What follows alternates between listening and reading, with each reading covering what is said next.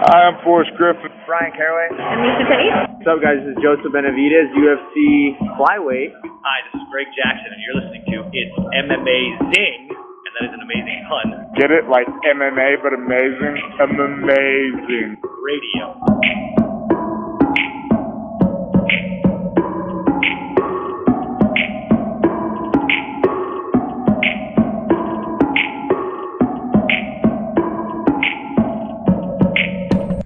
Welcome to It's Amazing Radio. I am your host, Dr. Law. With me, as always, DJ Mark. What's up? Also with me this week, man who's definitely not just watching Dancing in the Stars while talking to us, Lavender Gooms. Dancing in the Stars sounds like an astrological show hosted by I said Dancing with the Stars, but you're using some of your internet bandwidth to watch Dancing with the Stars, so you're getting a choppy situation. You could pull that if you weren't recording the podcast. You know what? I'm going to make Mike listen to this thing when it's over, and he's going to hear what I said. That's what's going to happen. We all will. Okay. And you, the fans, chime in. I know what I said. But you would also be correct. I am half watching Dancing with the Stars. The most recent Bachelor, Matt James, is coming up with his partner, Lindsay Arnold. Dancing in the Stars is kind of like if what your immigrant parents would call the show. You know, just Bobby. What put on the dancing, in the stars, the dancing. In the stars. My dad asked me one time to say, put on that Eminem song where he cleans out his closet. Made me very happy. All right, boys and girls. Look, I'm not gonna lie to you. I feel like I say this every time between pay-per-views, but there's nothing going on. Like, there's nothing going on until the end of the month. Is this pay-per-view? Right? Mm-hmm, I think. Yeah. You got a couple weeks. Just about. You got a couple weeks. There's a couple fights here or there that are interesting. The main event this weekend is a little interesting. We here have decided that this fight between I already forgot her name, and Marina Rodriguez, Mackenzie Dern and Marina Rodriguez, we here have decided it's a number one contenders bout for the flyweight championship. I think it is. I think it kind of is because, well, there's no one else for Valentina to fight. Yeah, I mean, they're just as, valid as some of the other people that have challenged for the belt recently, so I say why not? Exactly. You know what? They should ask Carla, do you want a shot one weight class up? You know, we can call it a number one contender fight or who's next for the slaughter. Whichever way you want to say it. I think number one contender sounds better. That's right. You know what Valentina was saying, like, you can't call the Octagon girls useless? Well, the people that Valentina fights might be in this regard. A little harsh. I feel bad about that joke. It wasn't even good. All right, guys. There's nothing going on. We scoured the headlines. I'm not sure if we talked about John Jones having the most tone-deaf response to a domestic violence situation you could imagine. I mean those Instagram posts? Yeah, where he said like nothing happened. Where he's gonna turn this into the best thing of his life. Where I'm like, yeah, honestly, I don't want to have a bad time here. So we're not going to talk about that. Wasn't the fiance who he allegedly attacked or abused in one of them? I thought I remember seeing that. Great. That's wonderful. All right, this past weekend though, let's talk about this real quick. We had a card. It was at the Apex. Did we all pick Santos? No, I was the stupid one and picked Walker. In fairness, not a lot happened in this fight, Mike. So I'm not sure you want to beat yourself up too much about it. Marcus, we were promised the banger. They said we're not going to need all 5 rounds, which you might as well fucking, just kiss of death right there. I would have turned it off if I was watching live. Well, okay, we know. They screwed us. Did we learn anything about anybody in this fight? Yeah, not so much in this one. I mean, I think maybe one of the bigger takeaways is kind of how reserved Johnny Walker is. At least in my eyes, I still kind of see him as somewhat of a berserker type fighter where he kind of really goes after it and maybe gets over aggressive, and that has definitely won him some fights, but it's definitely caused him to lose some. He was much more patient in this fight, and really the whole fight kind of broke down to is neither guy was super comfortable getting in the pocket and really exchanging hands. So most of this fight was measured on the outside with kicks. And, both guys have pretty decent kicking games. I think Santos mixed it up a little bit more by changing his stance. He has actually in the booth caught on to this. You know, when he switches to southpaw and he uses his rear leg to go to the body and to the head, he has a lot of power there, and that's kind of probably one of his best strikes was his left body kick to the liver. He landed a few times, but overall, I mean, even looking at the numbers, like some of the rounds, you know, Walker would have scored a little bit more. But because Santo would land some of the bigger kicks, I think he won some of those rounds. But overall, it was really uneventful. Like I said, either guy seemed a little timid to throw hands, and they would only do it after a kick. They would basically throw a kick, end up in the pocket, and they would both kind of like throw some hands out, not super measured and not land much. And overall, it was just kind of uneventful. Yeah, Bobby, you had something chime in? Yeah, well, first, it seems like we had universal agreement on the scorecard with the media. With the first and the fourth going to Mr. Walker and the second, third, and fifth going to Santos. Did you, I know you don't, I'm asking this because I know you don't watch, you fast forward between rounds, right? Yeah, I usually don't watch the corner stuff. Did you watch the corner stuff this time? No, but I heard about it. I learned some stuff from the commentary. The most important thing being, I guess the Raiders are doing really good. I guess there was Raiders in the crowd, and they said like, "Oh, the Raiders are 3-0," and I was like, "I don't keep up with football, so that's news." Well, no, I was supposed to say that that this was Walker with John Kavanaugh in his corner. Yeah, Conor McGregor's and coach. I guess some of the criticism the corner got, I think they were telling Walker he was ahead, that he was doing good, and I think when you were maybe just looking at the numbers, Walker, like I said, purely off numbers, maybe purely off of activity, you could say that he maybe won some of these closer rounds. But like I mentioned, Santos, I think, stole some of these rounds away because he would land a big, heavy kick that would, you know, reverberate out the arena, or he would land a decent punch. You know, he was a little bit more active with his hands. So I know DC in the commentary booth did kind of jump on the corner, and we're kind of speculating, you know, why are they not, you know, telling Walker he needs to kind of sell out in the last round when he was, I mean, but technically, like you said, Bob, the media and I think myself, the first round, nothing happened and Walker just did enough to get it. And I think he took the fourth. So leading into the fifth, it kind of was anyone's fight. And even that round, you know, you didn't really see Johnny Walker really kind of, you know, push the pedal to the metal, try to win the fight, but neither did Santos. I think Santos. Do you think, sorry to interrupt, do you think Coach Kavanaugh was maybe, his worry was that you're going to go berserker Johnny Walker, and he's trying to reel him in? Do you think I mean, I'm not saying he intentionally told him you're winning. I mean, he wouldn't think so, but if he had said, "Oh, you're down," which he wasn't either, he was 2-2. But what he thought was going to happen if Johnny Walker is the type of fighter who would just be like, "Oh shit, I'm down. I'm going to revert to everything, I guess, wrong I was doing before," maybe. Yeah, I mean, that very well could have been the thought process. It did seem in my eyes, and again, the booth called it out, like both of these guys tend to do better when they turn it into a firefight. So this being a real tactical match didn't really help either fighter. So it would have been, you know, in hindsight's 2020, it would have been better for either corner to really put the emphasis on the guys to be like, okay, this is the last round. You really need to push a bit more than you have. You need to get more active. And honestly, you need to get in the pocket and you need to throw some punches, because that's really this. Honestly, this whole fight was push kicks, kicks to the leg, kicks to the body. And honestly, the only time they would ever exchange hands is like someone would throw a body kick. When they land that leg back down to the ground, they're in punching range, and they would both kind of flail out some punches, and they would both evade them and nothing would happen. You know, someone really needed to take the emphasis. And it was mostly Santos did it a few times where, you know, set up a jab, set up your punches. Both of them seemed a little too cautious about getting in the pocket and potentially, you know, getting in a firefight, where it seemed like it would benefit potentially both of them, because they tend to do better. Santos does better when it's a fucking fight. You know, when he fought Jan Blachowicz, the current champion, he knocked him out when they became a fight. When they got in the pocket and started throwing down, that's when he does his best work. But neither guy seemed really interested in rolling the dice in that asset. And we ended up kind of paying for it. You know, we ended up having a main event that wasn't super eventful, but you know, that's just how it goes sometimes. The other interesting thing to come out of this card, Kevin Holland, Kyle Daukaus. I wish I would have watched this. If I'd known it was, well, did you see no contest, right? Yeah. Did you see? Did anybody see the thing where the guy shot on Holland, and Holland like sprawled? You know, defended the takedown well, and then like is back against the cages still, and this guy's on him, Daukaus, and he yells over to DC. A lot better, right, DC? And DC's like, this guy's talking to me. Like, that was kind of funny.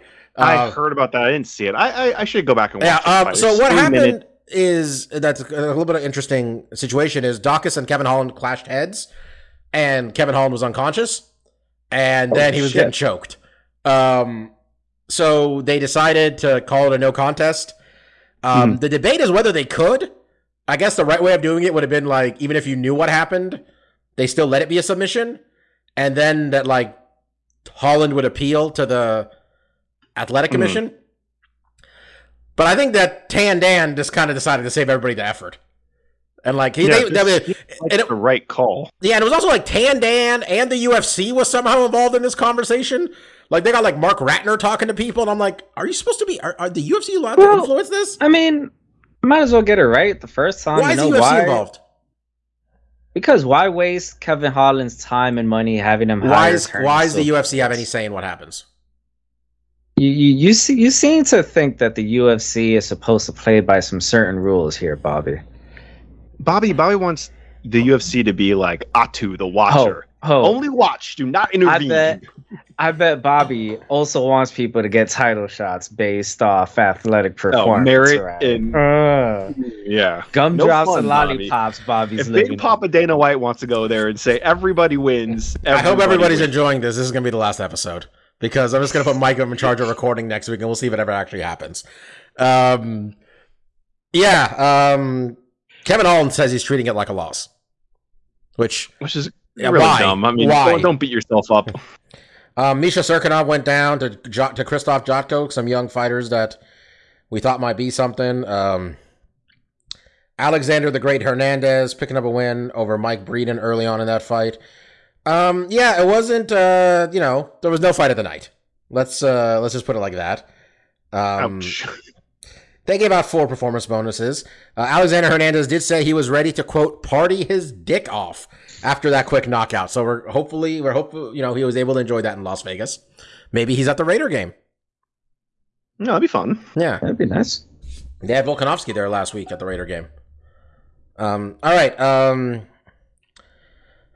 Other news we got, Sean O'Malley got some fight with like a 15th ranked guy. Sean O'Malley made the good point of, if you want me to fight in main events or co-main events, you should pay me like that. Which is foolish talk. Also, it's like, well, some of these cards, like the one we're going to talk about, you might be the main event, but are you the main event? You know what I'm saying? Like, if the card. No, they're like, we want you to fight like Frankie Edgar in the co-main of a New York card. It's like, you should probably pay, though. He's saying you should probably pay me accordingly. I get it. Yeah. You know what this sounds like on a much lower scale, though? It's almost like the same mentality that Demetrius Johnson had when it came to, oh, you want me to move up a weight class? Pay me more? The UFC's going to be like, no. So I'm like, all right, so I'll just fight these number 1 contender scrubs you keep throwing my way. Yeah, basically. Yeah, a job's got a price. Not all jobs are the same price. Just saying. I lost my train of thought with our scrub talk. God damn it. Well, you mentioned the O'Malley signing, but we did kind of skip over. There was a Bellator card that had a big fight. We'll get to Bellator in a second. Don't worry. Okay, all right. I mean, it happened. We also got ourselves a replacement fighter in the UFC men's bantamweight championship. Or featherweight? Bantamweight. Bantamweight. We're going to have Aljamain Sterling taking on Peter Yan at the end of this month. Aljo had neck surgery. I think we talked about it last week. Still got some nerve issues. It seems like he's not going to be ready to go. UFC's needed a replacement. TJ Dillashaw couldn't go. And I think we talked about it, Mark. We have to have a fight that day. Well, why can't I can't not have a title shot that day? So they're logic out the window. We'll figure something out. So they're like, Sandhagen, can you get in there? Can you do this? And he's like, you want me to lose my last fight? Close. I thought he won. I think we all thought he won. It was close. That fight with TJ, but he lost. He's like, you want me to fight for an interim title though? And they're like, yeah, can you? And Sandhagen's like, okay. So we got Sandhagen versus Peter Yan at the end of this month, for the interim championship. And if the MMA gods are who they are, Sandhagen's going to win, right? That's what's going to happen. That's how this plays out. Granted, Corey Sandhagen is quite the talent. Marcus, you chopped up for a second there. Say that again. No, I was just saying, Corey could. I mean, I think Peter is the better fighter, and I think, the odds and our pickings will lean that way. But Corey's a great fighter. Crazier things have happened. I'm just saying, when I have a kickboxing bout with Corey Sandhagen, it could go either way, really.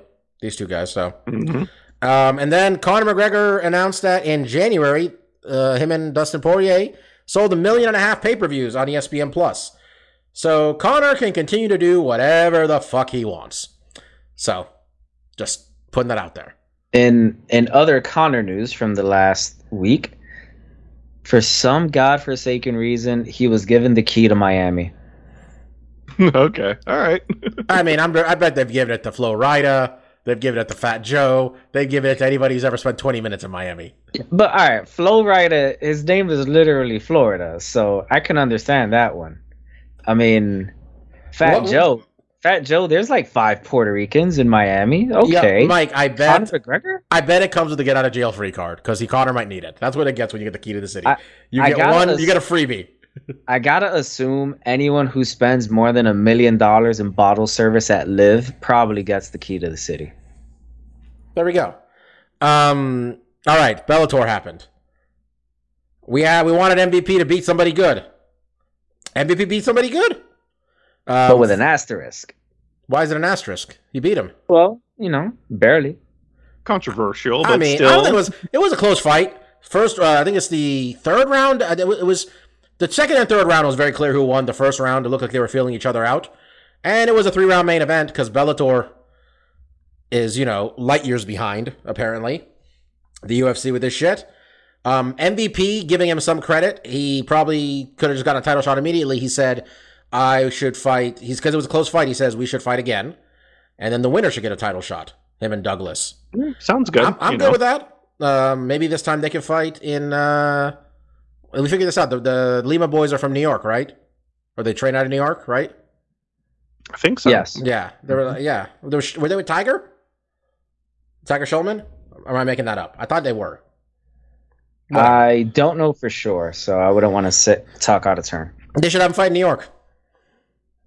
See if they can do that, or Yeah, why not? Why not? Or you know what? Good. Fuck. Go to Connecticut. Send him to the Mohegan Sun, right, Mike? It's 2 hours.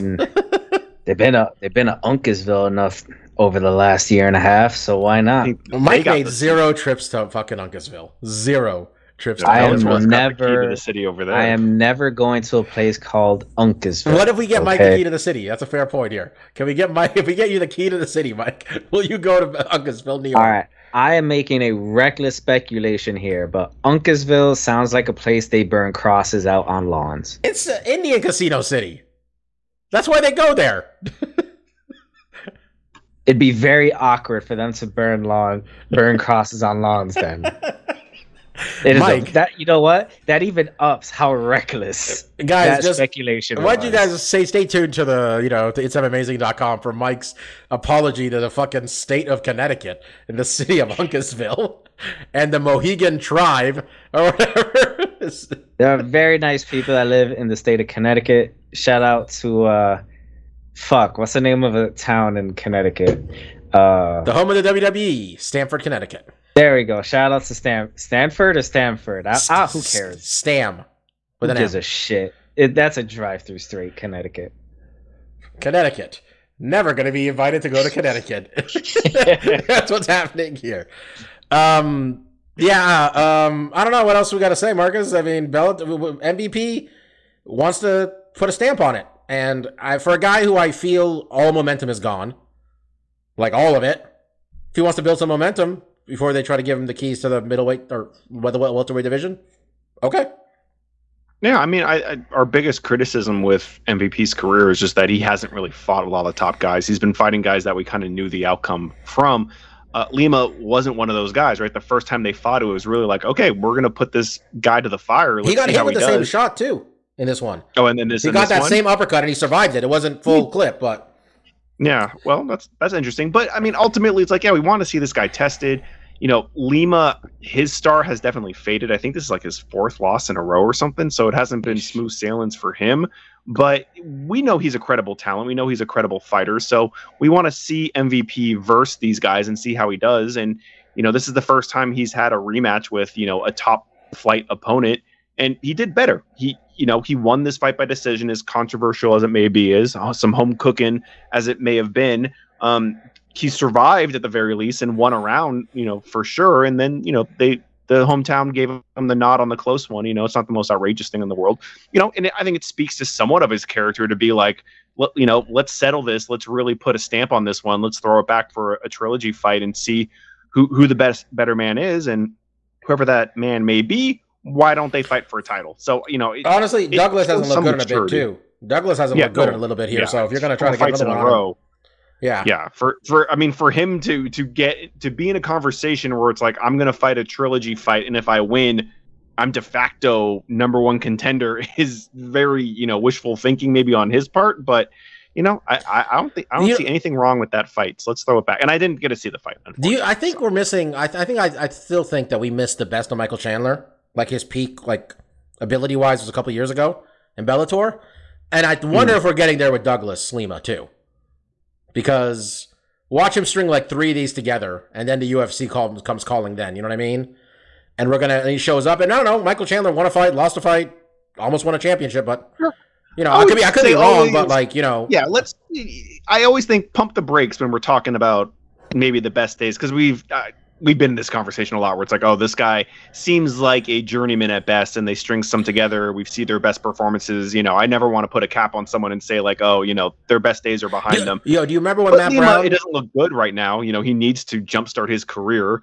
You remember a couple years ago when Matt Brown won like 6 in a row? He was on fire. And we're like, Matt Brown, we went to that fight, him and Robbie Lawler. We're like, if Matt Brown wins this, they got to give Matt Brown a title shot. And he lost it. It was a good fight. And, great to see live. But yeah, guys get hot. All right. I think that's it for news. At least the news we're going to cover. There's not much news. Yeah. Really isn't. This is, and then the card this weekend coming up. Let's knock that out of the way so we can have some fun. Just knock out the MMA portion of the It's Amazing podcast. Marina Rodriguez, Mackenzie Dern, de facto flyweight championship, number one contenders bout, as decided by us, the It's Amazing radio professionals here. We'll talk about that shortly. The fights we're not going to pick, though, we got some people, man. We got Darren Wood. We got Deron Wynn on this card. Been a fan of that guy, fighting out of American Kickboxing Academy. He, got back on track. He's again here against Phil Hawes. We got Randy Brown, Marcus. I know we're fans of him. Seeing what he can do in the co-main event. Tim Elliott, the tallest flyweight you'll find. Actually, it wasn't? Yeah, flyweight. Tim Elliott's like 6 foot tall. He's a very lanky, large man. Gave Mighty Mouse problems. Yeah. Look, I'm not gonna lie to you. This is thin as hell. There's a bunch of random ass. Like, this is the Fight Pass portion of the card, and it's all right here. Let's talk about that main event, though. Mike, what are the betting odds? Let's see. Mackenzie Dern is a negative 162 favorite. Marina Rodriguez is a plus 132 underdog. All right, we got Mackenzie coming off of 4 straight wins. Via FanDuel as well. Yeah, okay. We know when you give those odds minus 162. We know exactly who's putting those odds together. 4 straight wins, 3 of them by submission, 2 arm bars and a knee bar for Ms. Dern. 11-1 overall. Her only loss being a loss to Amanda Ribas. Marina Rodriguez came back from losing a split to Carla Esparza to take that big win over Amanda Ribas back in January. With the crazy knockout. And then Michelle Watterson took a win over her in her flyweight debut. 14-1 for this young lady. I'm taking Mackenzie Dern. I don't have a reason. It's not like I can even say Marina Rodriguez got a loss by submission. She got one loss. It's a split. But I don't know. She's a purple belt. So if Mackenzie gets on top of her, I think a purple belt be screwed. So I'm going Mackenzie Dern. Mark, who do you got? Yeah, I'm going with Dern as well. When you start looking at the math, you can do the MMA math and say, like, Dern lost to Amanda, Marina beat Miranda, so by that logic. But what we've seen when we kind of dissect Marina's career, she seems to have trouble. I mean, mostly with grapplers that have strong wrestling bases. You look at the loss to Carla Esparza, you look at the draw to Randa Marcos, which I don't remember exactly how that it was a majority draw, so I don't know if there was a point deduction or something. She also drew with Cynthia Calvillo, who I kind of really, when I was looking at the records, that's the one that kind of raised an eyebrow, because I think Cynthia and Mackenzie Dern have similar qualities in that they're both extremely skilled when they get it on the mat. Getting it there hasn't always been the easiest proposition. So I think on the feet, Dern's going to have some problems. You know, I really hope that she has really learned some entries and takedowns, because the stand-up is always been where she's a little weak. You know, we've seen some fights where she will throw some big, heavy hands. You know, if she lands something big and gets you and drops you on your ass, you're in a lot of trouble because you're in her realm and you're kind of hurt. But I don't think that's really a strength of hers. So I think for Marina, if she keeps it standing, if she can negate the takedowns, stay out of the clinches where, you know, maybe Dern goes for a jumping guard or something, or do a trip takedown, I think she has a good chance of winning this. But obviously, if it hits the mat, Dern's going to have, you know, a lot of experience there and a lot of traps that she's going to be able to, you know, try to catch Marina in. So I think it should be a compelling fight. I do have Dern getting this one, but Marina surprised me. You know, I think that win over Amanda really kind of, because I think we were all really hot on Amanda when she was coming up for that fight. So Rodriguez definitely took some of that momentum. And, you know, if she stops Dern here too, that's some good victories under her belt. That's some good scalps. But I think it's going to be tough. And I do think Dern is just going to be able to, you know, kind of put her will on her and hopefully get her to the ground and get a submission, because that's really where you want to see a Dern fight. I don't want to see these two standing up and, you know, Mackenzie just throwing big, heavy hands with her eyes closed, hoping to catch one and get outpointed. I want to see them grappling. I want to see what Dern's best at, because that's where I have the most fun and get the most entertainment out of it. So that's where my head's at. Mr. Sanchez, you want to be wrong again? No. I'm joining you guys with Dern. Honestly, since her loss to Amanda, is it Hebas or Rebus? I'm assuming Hebas. It's Hebas. I think you're right. Since her loss to Hebas, during her 4-fight win streak, she's made a much more of a concerted effort to play to her strengths, where I think before that she looked like she was starting to fall in love with the power that she showed in that Amanda Cooper fight. The Ashley Yoder fight. But since her first loss, she's made more of an effort for her striking to really lead more to getting to her bread and butter, which is the fight on the ground. So for her to win this fight, as you guys have already said twice already, Mackenzie would need to get it to the ground. I don't think she's going to fuck around and try and actually stand with Marina, because Marina's actually really good standing up. So it would be a big mistake for Mackenzie to try to go toe-to-toe with her in striking. Mackenzie needs to go straight Damian Maia with her career. Like, I'm talking late, like Damian Maia, yes. Welterweight Damian Maia, where he's like, I'm putting people on the ground and fucking choking them. Like, she should do that. She should, because her jiu-jitsu is on another level from a lot of the other women in MMA. So she should really just base her entire game, I think, around that, getting it to the ground, you know, improving her skills incrementally, so that way she's just not complete shit everywhere else. But that's where she's going to win her fights. That's where she has the best shot to actually challenge for a title. I think she actually gets to the ground and wins this one. Clean sweep right there. Where are we at now in the standings? What do Mark need to do to win your close? It is really starting to tighten up, boys and girls. With my pick of Walker last week, I am now just one game ahead of Dr. Law and DJ Mark with a K. Oh, the Sharks are circling, Mike. And we all spent too much time together. Is bringing up the rear. Are you still counting him? He's not doing this. Yeah, he's got a DNF. There. Did not finish. You know what it is? Mike doesn't want to get last. That's his worry here. Mike's like, he wants to win, but if he gets last, right. If he gets third, he's gonna be like, I didn't get last. Stefan got last. That's right. You know me too well, Bobby. Are you counting Stefan's 10 extra points or whatever in there? No, I am not.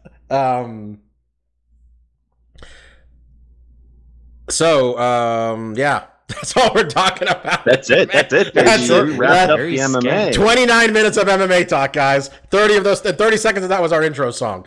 And whatever the fuck we're talking about. A supermodel's lunch. Okay. So let's do stuff we like. A real quick hitter. I like that the Giants are the National League West goddamn champions. Eat shit, Dodgers. Beat LA, all that stuff. All right, I feel like I need to call you out on your quick hitter because no less than maybe a month ago, Bobby was still asking us in our group chats, are the Giants any good?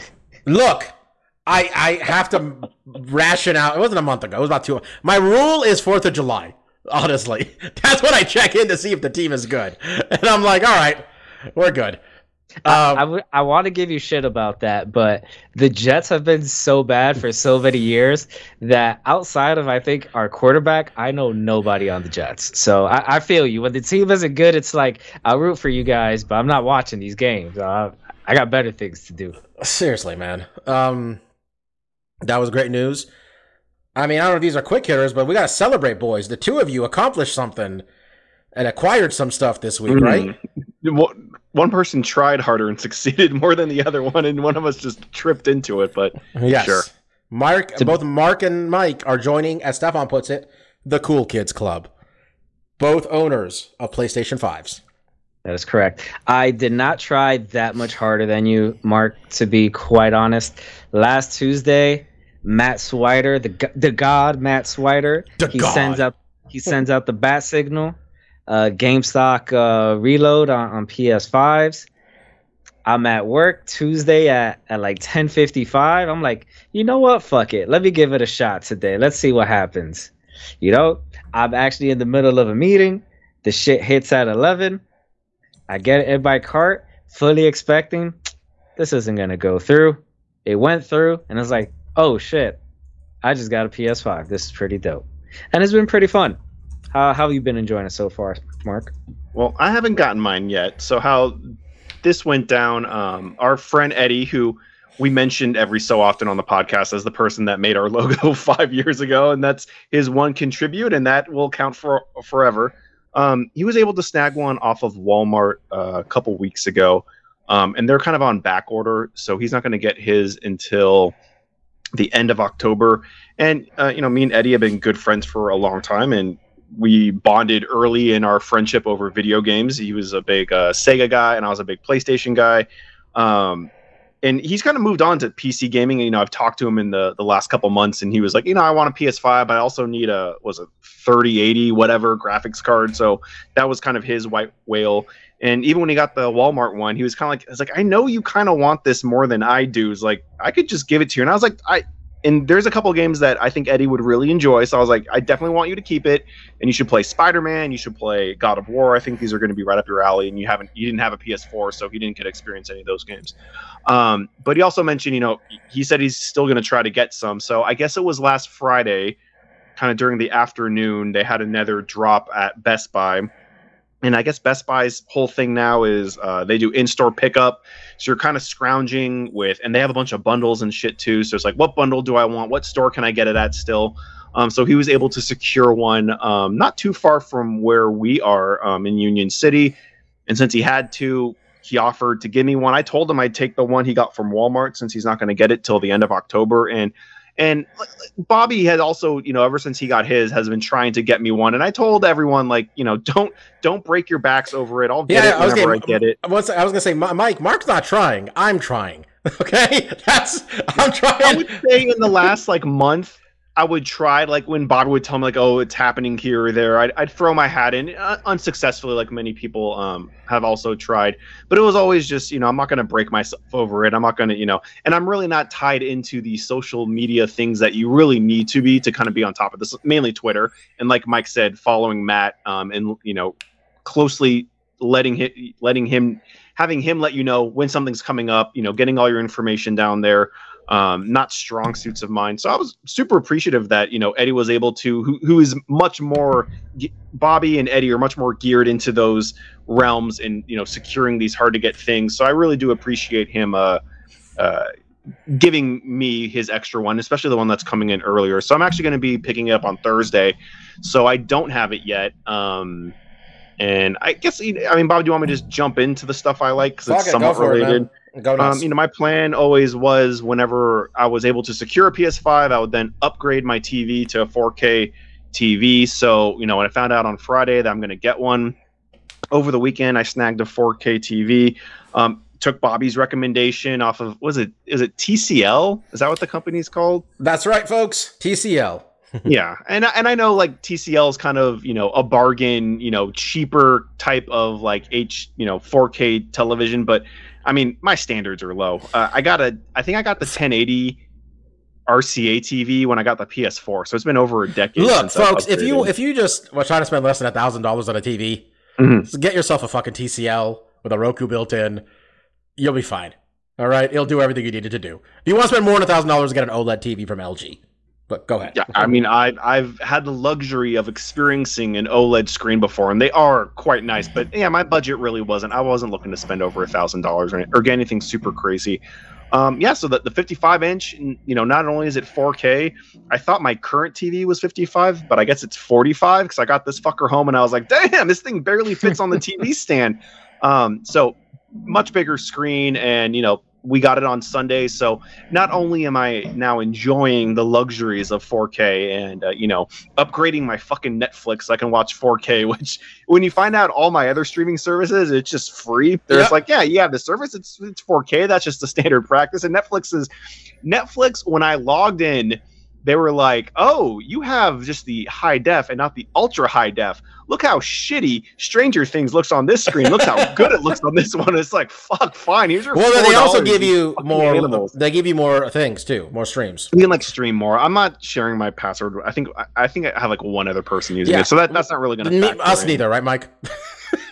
I haven't given my Netflix out to anyone else. I don't know. Everybody is buying their own Netflix, obviously. But yeah, so, you know, I got to watch some 4K stuff yesterday. And, you know, what I would say, and this is nothing new, you know, I think the majority of people, you know, have made the jump to 4K. I kind of know what that jump is from 10K to 4K. But, I mean, for personally, it's just like, I can tell, you know, things definitely look cleaner and crisper. Text on screen just looks a little bit sharper than it did in 1080. I had no issues with 1080. I think it's, you know, stuff looks great on there as well. But with 4K, you can definitely tell, you know, and it's not like this huge, you know, I think for all of us growing up on CRTVs, you know, the jump there to even like a 720 or a 1080 was extremely easy to tell. Like, oh, like this picture does not look blurry. It looks very clear. And with 4K, you're that's just like the next wrinkle in it. It's just like, it's even clearer and it's even crisper. You know, it looks better, you know, but it's not like I'm going to rewatch a bunch of the shit I've watched before and be like, oh, I haven't experienced this. This is all new. But I am enjoying it. And I think the added benefit of getting this TV is my rotation of TVs, where the living room TV is going in the bedroom. The bedroom TV is now in the studio, which I'm in now. And I really like that. It was quite a treat yesterday when I turned on my arcade machines. I was streaming some K1 Grand Prix 97 on the TV, and that's just a personal little man cave like thing for myself. Just like, man, having like Marvel vs. Capcom attraction mode on, Street Fighter Alpha attraction mode on, and then watching K1 97 is just like, this is some dreams. What is attraction mode? So that's in arcades, when you're not playing the game, it'll cycle through the computer playing itself, you know, animated scenes or whatever. It's just, they just call it basically when you're not playing. And as a kid, I spent a lot of time at arcades looking at attraction screens because I wasn't always playing or putting money in. I just wanted to see, you know, the game run and stuff like that. So it's a very surreal thing to be in, and having two machines definitely helps because, like, you know, when you're in the arcade, there's, you know, 20 things just yelling at you. So having the kind of fervor of just all this noise, and yeah, I quite enjoyed playing my games, and then in between rounds, 16-year-old Mark would be happy. Yeah, this is as someone who knew 16-year-old Mark. 16-year-old Mark would be very happy. Yeah, I mean, if I was ever to have a dream kind of job or, you know, brick and mortar store, you know, an arcade, like a 90s arcade with a bunch of fighting machines and having old Pancrase and Pride and K1 TVs going is pretty much the height of what I would expect. So yeah, that stuff's been really fun. Yes, I've really enjoyed the TV swapping, and then there was a couple shows I wanted to talk about before I kind of wrap up my little stuff we like. And of course, we have lots of time here, so why not eat it up? One of my favorite shows from the early 2010s was this animated show on HBO called The Life and Times of Tim. Oh yeah. It's not necessarily something that really clicks with a lot of people. It's all completely dialogue driven, a lot of improvise going on, and for me, the comedy really comes in the subtlety of just like these little lines these characters would kind of throw out here and there. So Life and Times of Tim has been something that I've always really loved that series. It got 3 seasons on HBO, and I was a little befuddled when I got Max and it wasn't on there. It's like, this is your guys' fucking show. Like, you have everything on here. Why wouldn't you have the Life and Times of Tim? And I'm guessing they were saving up because they just came out last week with a new show called 10-Year-Old Tom. It's made by the same animation company. I think his name's Steve Dillard or something. He's the creator and writer. And basically the premise of the show is just, instead of this guy named Tim who's in his 20s, he's playing a kid who's 10 named Tom. And it's very much that same type of humor. So I would recommend, I having watched about 4.5 episodes of 10-Year-Old Tom, I think I still kind of like the Life and Times of Tim a little bit more. I think having 20-year-olds kind of breeds into the kind of insanity or the weird scenarios these characters would find them in. I'm still thoroughly enjoying myself with 10-Year-Old Tom. But I would say if you want to dip a toe, you haven't watched any of these shows, try the Life and Times of Tim. And you'll know in that first episode, it's one of these shows, like, I'm not laughing out loud all the time, but it's just clever little, like I said, it's just little lines here and there that kind of crack me up and stick with me. You had me on that show too. I was watching Life and Times of Tim because you told me to. I remember, and I thought it was great. HBO, is it still doing like, fucking, let's do a weird show? Like, remember Bored to Death? That was another one that, like, HBO will just put some shit on TV sometimes. I don't know. Is that not a thing anymore? I mean, Bored to Death was great because, I mean, it had a really all-star cast that I have to imagine cost them a lot of money. If you just search the Life and Times of Tim or 10-Year-Old Tom, you'll know not a lot of money's going into like the animation and art of this show. It's very much because this guy, Steve Dillard, I think before he did kind of a pilot of the Life and Times of Tim, he was most famously known for making the Three Frogs Budweiser commercial where they go Budweiser. Like, that was his claim to fame. And then he had this idea for a cartoon, and it literally looks like he drew it himself. Like, it is a very crude drawing animation. But like I said, the comedy is not really derived from like physical gags or even visual gags. It's really just the dialogue, the characters, the scenarios, and how they kind of work themselves in and out of these things. Which is fun. So yeah, I've really been enjoying that show. I recommend it if you want to try out a new animated series. And then I did watch only one episode of an FX show that's been getting a lot of advertising, a lot of buzz. Reservation Dogs. This is another one of Taiki's shows, and I did only watch one episode, so I don't have like a super firm grasp. I liked what I saw. It did seem to kind of lack some of the comedic beats that I think Taiki's really known for. And I don't know who the guy who created it with him. I think it's more of his vision, and Taiki's just kind of along for the ride and helping them produce and direct, maybe potentially. I'm not totally sure. But it is still an interesting story, and it's definitely something that, when we talk about more representation in not just cinema, but television and stuff, having a show around a reservation and, literally Native American people, I think is interesting in and of itself. And the show itself is more about these kids kind of in a rough community trying to work their way out by doing like petty crimes. And then, basically the premise of the pilot is them kind of turning on that and trying to be better people. And their little gang is called the Reservation Dogs. So it's cute. I want to watch more of it for sure. I really enjoyed what I saw. But yeah, that's the stuff I like this week. Mike? Very nice. I already kind of mentioned what my stuff I like this week. Well, Bobby did. It's the PS5. I've been playing it for the most part since Saturday. That's essentially what I will be doing for the next few weekends. I think it'll be paying for itself in saved bar bills within a month and a half. It's been a lot of fun. I have played the 2 bundle games that came with it, NBA 2K22 and Ghost of Tsushima. Much more of a adventure single player kind of guy. So for me, really been playing a lot of Ghost of Tsushima rather than NBA 2K22.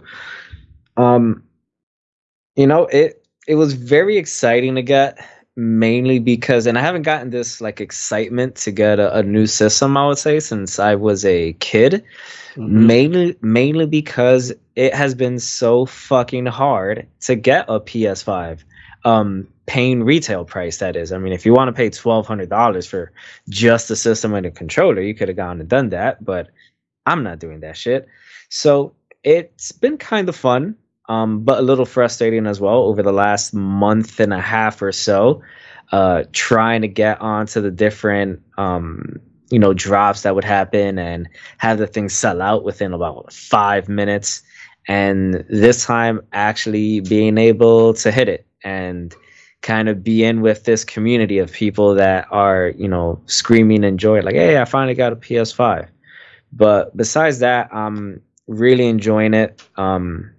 Just spending any spare time I've had since Saturday at about 3 in the afternoon, just playing Ghost of Tsushima. I will probably, as soon as we finish up here, fire that bitch right back up and play again. Yeah, and Mike, I think it's kind of important to know because maybe some of the listeners are interested. I mean, the route you took, I think, definitely is probably the best for scoring it with it. If you're not into the hunt, and I honestly, after you got yours, because basically, Mike, you had to sign up for the GameStop Power Up rewards program thing to give you early access when they dropped. And when Bobby told me you did that a couple weeks ago, I was thinking like, yeah, that might, basically my thought process was like, once he scores with it, and I kind of see like someone did this and it actually worked for them, I was like, that might be the route to go. So I do think if you're still looking for one, and I think, Mike, what's also kind of, the caveat to this is that you're probably going to get more than just the system, right? You're probably not going to get just a PS5. Like you said, you had to get a bundle with Ghost of Tsushima and NBA 2K. And did you get an extra controller? Because sometimes they throw in PlayStation Plus or whatever. No extra controller. The one thing I wish I could have done without, since I normally re-up on this during Black Friday when you could get it for like a third of the price, is what was included in the bundle was $60 for a year of PlayStation membership. Yeah. I guess that was just kind of the cost of doing business. Like, all right, sure. I mean, if I have to get this as well, then that was fine. But I think that the best part of how GameStop has been doing it is that the way they've gone about it, it has stopped a lot of the bots from being able of just coming in and just buying all of the systems by actually having to be a pro member. For example, when I got it on Tuesday, that early sale, I think it was about the first hour, that early sale was literally just for pro members. So there weren't nearly as many people that were spamming the website because they couldn't. So I think that was actually the main reason why I was able to get one. It still took me about 4 different drops on GameStop to be able to get it. But I was able to get it. $20 for a year pro membership. You get a magazine that I actually just got yesterday, my first issue of Game Informer. It's the last gaming magazine that survived. Yeah, EGM is no longer around. What was the other one? Game Pro is no longer around. Yeah, there's a lot of them in the 90s. Tips and tricks. 2000s. Nintendo Power. Nintendo Power is no longer around anymore. PSN magazine. Man, there were a lot of gaming magazines. Jesus. PSN, Mike. Now I know you're legit because that was the magazine. That's the hardcore kids knew that shit. That was the good stuff. So wait, really? Tips and Tricks wasn't the one that said, wow, Tips and Tricks is like, you don't got internet, son, so you gotta get this magazine. But really enjoying the PS5. Right on. I actually just pre-ordered Back for Blood. So I will too. I told you I'd jump on that with you. It's only 60 bones. It's not bad. I mean, you get both of them. You get PS4 and PS5. I think who needs PS4? We're done with that, Bobby. That's old school shit. I think it has crossplay. The way I'm reading, I think if they're doing it. Also, Bobby, I had that same issue. I tried to get MLB The Show for the PS5. Nah, homie, they're like, no, you need to buy that bitch. What do you mean? You tried to use the one you had already? I was trying, like, because for Miles Morales, for example, I bought the PS4 version, and it allowed me to download the PS5 version. Yeah. And that wasn't the case for MLB The Show. Yeah, some of them, there's free upgrades. I have a couple of games that's just like, yeah, you get the PS5 version for free, like you said, Miles, and there's a lot of other games. And then some of them have like, you have to pay an extra $10. Some of them, if you only bought like a certain edition of it, you can get the PS5 version for free. It's kind of some bullshittery, but it is what it is. I didn't remember the answer to this, and Mike, since you just opened your PS5, you can answer to me. Did it come with a headset? No. Or a mic or anything? No, no headset, but I already had a headset, so I'm ahead of the game. And the PS5 controller, they did it with the PS4. It has a speaker in it, but it also has a mic. Okay. So if you want to, I can plug in. Yeah, and you can plug in any kind of headset that you already have, which a lot of people already do. But yeah, that's kind of how they kind of circumvented like getting that stuff in the console itself. Well, I'm just saying because when it comes time for Back for Blood time, the three of us and Stefan, you got to be chatting. What the hell is Back for Blood? Did you not play Left 4 Dead when you were? Oh, that's what. Okay, it's the same people who it's the people who made the game, right? The team that made it. Yeah, because they sold the rights. Their name's Turtle Rock. Yeah, they basically Valve published Left 4 Dead, so it's their property, and then Valve doesn't make any third trilogy games. So the studio was like, we want to make another game. This was really popular. There's a lot of demand for it. We're just going to make it ourselves and have someone else publish it. And that's what they did. And that's why it's called Back for Blood instead of it better be good. I could just drop $60 on it. Speaking of which, Game Informer has about a 5-page spread on Back for Blood. So that's right. We'll be playing it, Mike. We're all very encouraging. We're all buying that shit. You buying it says, yeah, sure. It says 8 players can, or it supports 8 players. So I wonder if that's 8 versus the horde or like 4-on-4. So we've got us 3. We've got Steph. We've got our friend Melissa. Well, Mark's saying it's 4-on-4, so we couldn't like go. You can do both. You can do 4. It's just like Left 4 Dead. You can do 4 co-op where you're just fighting the AI and they have the AI controls the monsters, or you can do competitive where 4 survivors and then 4 people controlling them. No, but can we go? Can we go 8 people cooperative? Is what it sounds like. Because it says it supports 8 people. That'd be badass. That would be cool. That would be really cool. That'd be really fun. We get a whole crew of people.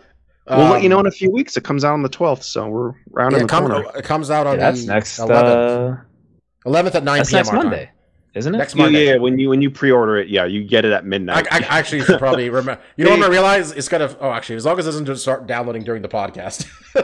Well, unfortunately for Mike, West Coast people get it at 9. He has to get it at midnight because for whatever reason they're like, once East Coast is 12 o'clock, all rules go off. Everyone else gets it instantly. Yeah, so it's like how my dad watches. It's not a big deal. It's not fucking midnight, but Mike's got to be up at midnight if he wants to play minute it comes out. But no harm there. It's like how my dad watches Ted Lasso Thursday nights at like 9:05. Yeah, that's why they do it. I don't get the logic, but us West Coasters, we get it easy peasy over here. Right at 9, right before you go to bed, you can watch a show, play a game. Mike, are you up to date on what's it called? The Y, The Last Man? I am not. No. Okay. Mark, have you watched it? Not a second. Okay. You should get on that. I'm on like the 3rd episode. Okay. I'm on I just started the 5th, I think. Whatever just came out, 5th or 6th, the most recent one that came out. I'm still in. I'm still into it. So we'll see where it goes from here. That's good. But one thing I don't like is that the guy is, I don't know. He's a real piece of shit? Yeah. Yeah, Yorick sucks in the comic too. Different reasons. He's, it's more up to date with why he sucks. But okay. He's supposed to be, you're not supposed to like Yorick. Like, only dude, and we don't even like him. You know what? I like Ampersand. That's my hero. Okay, the monkey. Now I know there's a monkey, so I'm a little bit more intrigued. You know there's a monkey. You knew there was a monkey. All right. Yeah. I want to talk about Ted Lasso.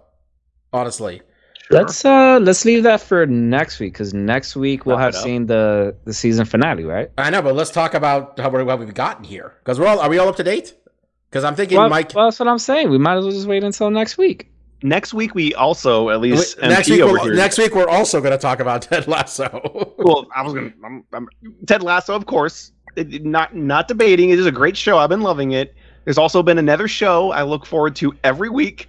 And while no one else is watching and enjoying as much as I am, I've been loving What If. I don't know why everyone else hasn't, but that also ends. I've been watching What If every week. I watch it during work. Shit. good, and it's ending this week. It's all coming good that together. This is a podcast we just put out to the world. This is good. You watch it during what, Mike? I watch it before work. Watching it before work, during a break, lunch break. And you can slip an episode in.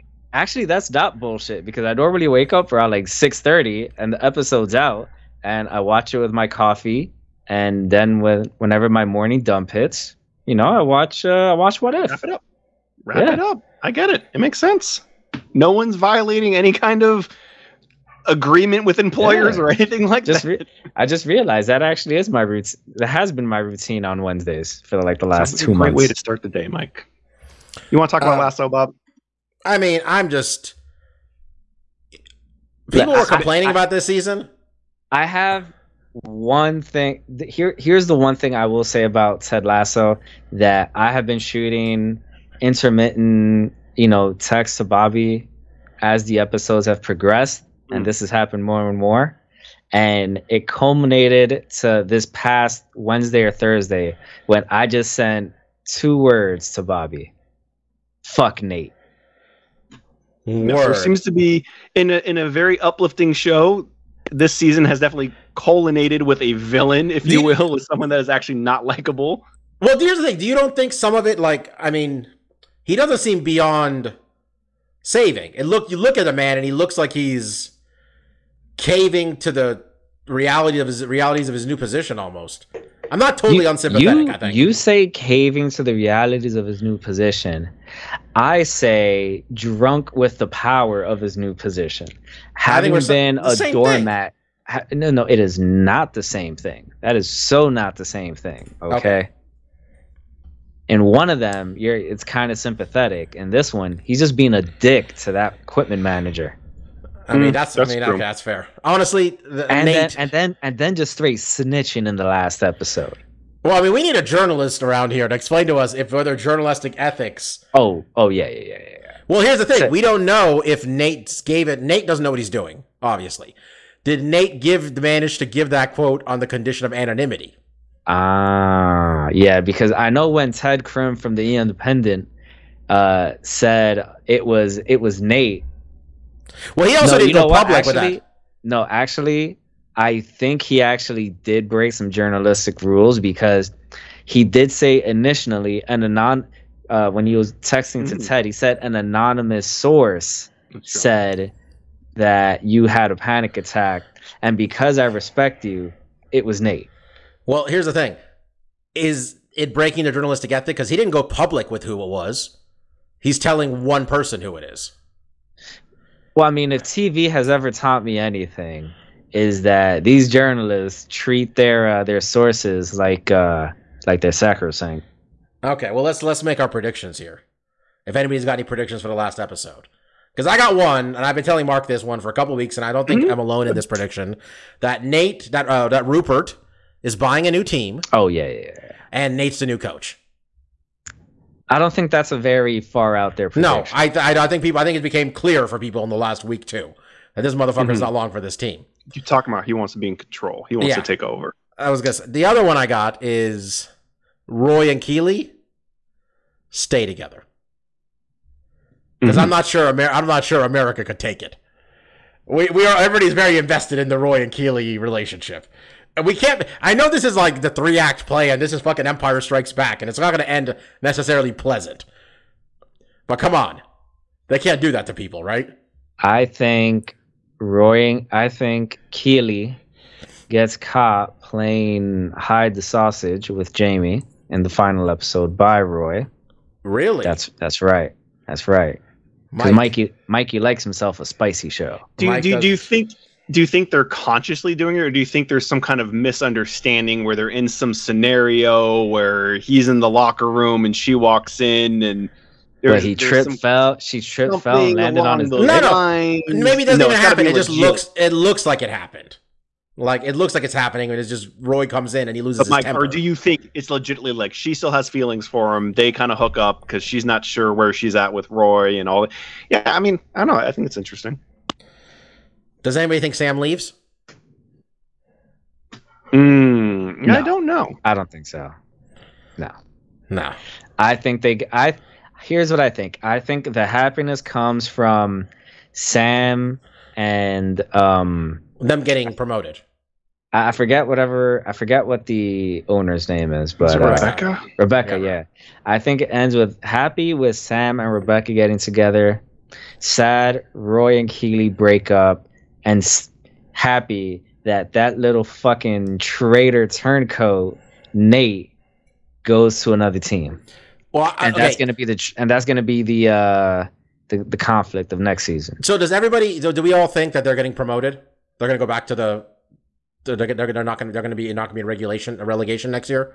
Because I think they're going back up. I think they're going to qualify for being promoted back up to the Premier League. since they talked about how he only wanted to do 3 seasons, it would almost seem fitting for the last season to be like they're going for whatever the cup is for the Premier League or whatever. Win the Premier League championship. Yep. Yeah. I mean, for me personally, I never get so caught up in like trying to guess necessarily what's going to happen next, or trying to like, I mean, in some shows, it leads themselves to that. Like they leave you, a breadcrumb trail to kind of let you to think like, oh, maybe this will happen or that will happen. I mean, really for me, the joy has just been this show is not only just like one extremely upbeat and fun loving and just like, it's just a show filled with positivity, even though there has been a lot of negative and actual like, talking about mental issues and how it affects people having panic attacks. I think it addresses those things really well while still being extremely uplifting. And for me,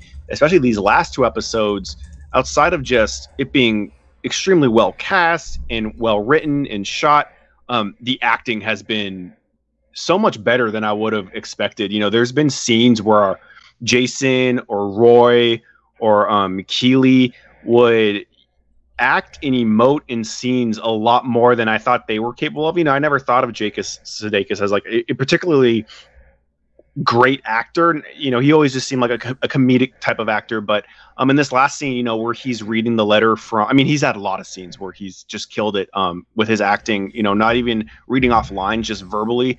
And in this episode, particularly when he was reading the letter, you could tell what the letter said without him saying anything, just reading his face and his emotional arc about how angry he was, and then seeing that anger leave him while he's reading the letter. And then obviously, what he says after and kind of clarifies, his feelings towards his therapist and how much she has helped him get through some of his demons and, beaten back some of his, predetermined thoughts about what therapy is and, what it means to be in therapy and to try to better yourself. And then, there's just been a lot of things that just really surprised me. So, and I thought what was fun, a lot of these actors have just won Emmys off of this show.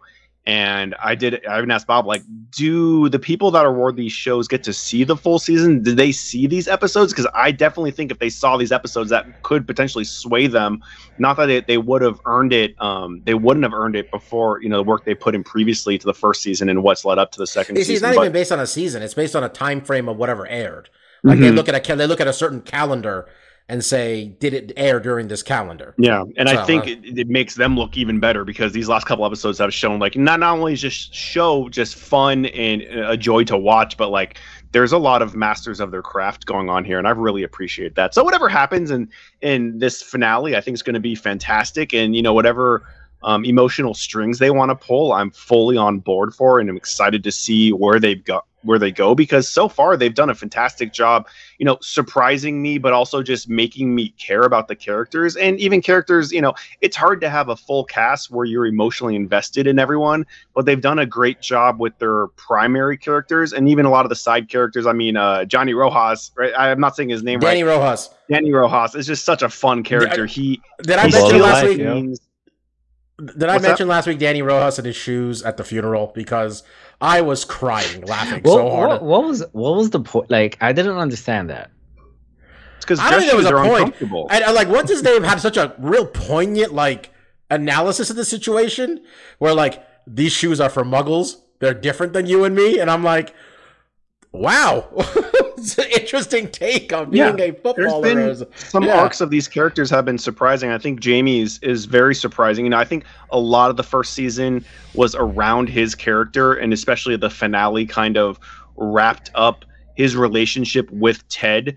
in a really fun way. And I think that's probably what's going to happen here with Nate. Like whatever Nate does, whether he does join another team or he quits or whatever happens, I feel like Ted will be honest with him and still appreciate what he's done for him and how he's helped him, even if things do get muddled in the end. And this is the kind of storytelling that I think, really elevates the show past just like a fun little sitcom to something that's a lot more meaningful. And like we talked about, forget the pretext of what the show's about, because that really doesn't mean anything. It being about a soccer club in Europe is just a fun premise that they've ricocheted off into a really fantastic show. So I'm excited to see what they do next week, and I'm sure we'll talk about it. You're muted, Mike. Bob, if you're saying something. I'll say Ted Lasso. Easily my favorite show I'm watching right now. Mm-hmm. Not even close. All right. Few last things to tie up. Shout out to Scarlett Johansson making Disney. She got that bag. Yeah, she held all the cards. Disney had no interest in going to trial on this thing. Like, yeah, I mean, she held all the cards in that you guys are in clear breach of your contract. Yeah, it was like, and Disney's response at first about like she was callous because during a pandemic she was nails in the coffin for him, and everybody was just like, "What? What are you talking about?" You had the Marvel people supporting her fellow castmates and stuff. That was great. All right. Yeah, and then on the wrestling front. I thought it was really cute that the Dark Order was brought back together by -1 and Mrs. Brody Lee, Amanda Huber. That was adorable, and I thought it was gonna. I mean, I was ready for Hangman, Mike. I was ready, but now I think this week we get Hangman. He's my pick for the Joker in that ladder match. I guess we're gonna find out. Yeah, it'll be fun. And I enjoyed Bryan Danielson versus Nick Jackson. I'm enjoying Bryan Danielson at his full. Like, there's a noticeable difference, right? Like him and being Daniel Bryan. There's all the shackles are off. He's not holding back on any level. This man is, and I like, it's weird at like 40 years old. I think he is. I think that's how old Bryan is. He seems like the best wrestler in the world. Like Kenny's doing great right now, of course, and Roman's killing it over on SmackDown, but right now it looks like Bryan Danielson's literally taking himself to the next level, just in terms of his craft entirely. So, and apparently 3 AEW theme songs were in the top 100 on Billboard this week. Nice. Wait, so I know Adam Cole's theme song was #1 on the heavy metal charts. Yeah, they got a #1 on the heavy metal chart song. A theme song they put out, Marcus. That's nuts. Awesome. I'm assuming Bryan Danielson. I think the other one might be Ruby's, but that's not their song technically, because that song belongs to that's a Rancid song. I don't think it was hers though. I'm trying to think what the other one would be. Rancid is very happy that also, they allowed honestly, it to be licensed. It would be CM Punk if it was going to be a real song, like not one of theirs they made. I listened to all 3 of those songs on my run this past Saturday. Dude, Cult of Personality is like a really good song. Like objectively a really good song. I think that band's is that a New York band? Also, Living Color. You don't get a lot of black rock and roll bands. Wait, really? Huh. Yeah. I mean, even though black people invented rock and roll, allegedly. Sure. Apparently, I mean, not allegedly. I mean, they did. Yeah. Not allegedly. Yeah, and they're doing a WWE draft, which has it's hard to, for a company that's so poor at long-term planning, it just seems arbitrary. Mike, it's hard to be like, they have a plan for this person they drafted. They haven't earned that, trust with the audience. Yeah, but I saw Xia Li got drafted, and I like Xia Li, so good for her to get out. I have no faith in WWE. I don't watch the show still. Yeah, I don't understand why they moved Bianca from SmackDown. Her feud with Becky had just started. Mm-hmm. Like, Becky less than a month ago took the championship off of her in like a very quick fashion. They had only had one other match. Like, They're doing that match in what was it, Abu Dhabi in Saudi Arabia, right? yeah, because who watches that? All three of them make me dress like Power Rangers, head to toe in gear. That's what they're gonna be dressed like. It's gonna look. That's what they're calling it, the Power Ranger gear. Look, man, it's fine. I'll say something I do like with the WWE product. So they got Marcus. They got this kid in NXT. His name is Braun Breaker. Okay, his father is Rick Steiner. Okay. His uncle is Scott Steiner. Before they changed his name to Braun Breaker, it was going to be Rex Steiner. That would be better. Be way better. Braun Breaker's got 2 Ks, by the way. I approve. This kid, Mark, looks like his dad and sounds like his uncle. And it's so weird because I don't know. I think Mike missed a lot of Scott Steiner being a crazy person and being on all the steroids, all of them. I've seen the pictures though. Oh, was man. pumped. I was a big Papa Pump used to just come out, mumble about something, and then he would, I don't even know what the fuck Scott Steiner was talking about half the time, and then he would go, Big Papa Pump's got your hookup. Holler if you hear me. And the people would holler. I love this kid, man. I'm already ready. I'm like, make this kid fucking NXT champ. Call him up. Let's get Braun Breaker wrestling Roman Reigns. I am all about this kid. Mostly because of the nostalgia of Scott Steiner being crazy. And finally, the episode of Dark Side of the Ring this week. I know probably fewer people watched it because I don't know how many people know Onita necessarily. It was about FMW. Marcus, I was telling you about this episode where they were talking about how the Yakuza got involved and there were people dying. And of course, the legendary Hayabusa, a Japanese wrestler that Mark and I liked when we were kids, based on watching him in a handful of crazy matches I bought on VHS tapes when he got paralyzed. As always, Dark Side of the Ring, just killing it every week. I don't know what the one this week's about. I'm not familiar with the subject matter, but I'm really just counting down until the Vince McMahon steroid trial episode, where they ensure that Vince never cooperates with any footage they want ever again. I guess that's it for this week, right, guys? We got nothing else going on. Filled over an hour. You thought we couldn't do it when we stopped talking about MMA for 25 minutes, but we proved you wrong. I was going to say the words, this is going to be a short one when we were like 25 minutes in, and I'm like, it never is. I'm not going to say that. we love we love the listeners so much. I'm sure when they heard us done with MMA and they looked at it like, there's still 40 minutes left. Like, what the fuck are they talking about? I think they're I'm pretty sure that any fans we do have at this point, they know when we hit these dark age periods. They know that when there's nothing out, we're still going to get our hour and 10 minutes in, and all it means is that 40 minutes of it is going to be us bullshitting Look, around. honestly, and we're ending right now, I swear, but I love these. I love these kind of episodes because it's just whatever. I'm here for whatever. I mean, this would have been a good week for Mike to tell me about a CW show because I would have been fine with it. Like, go, Mike. What's going on? What kind of CW show you're rocking?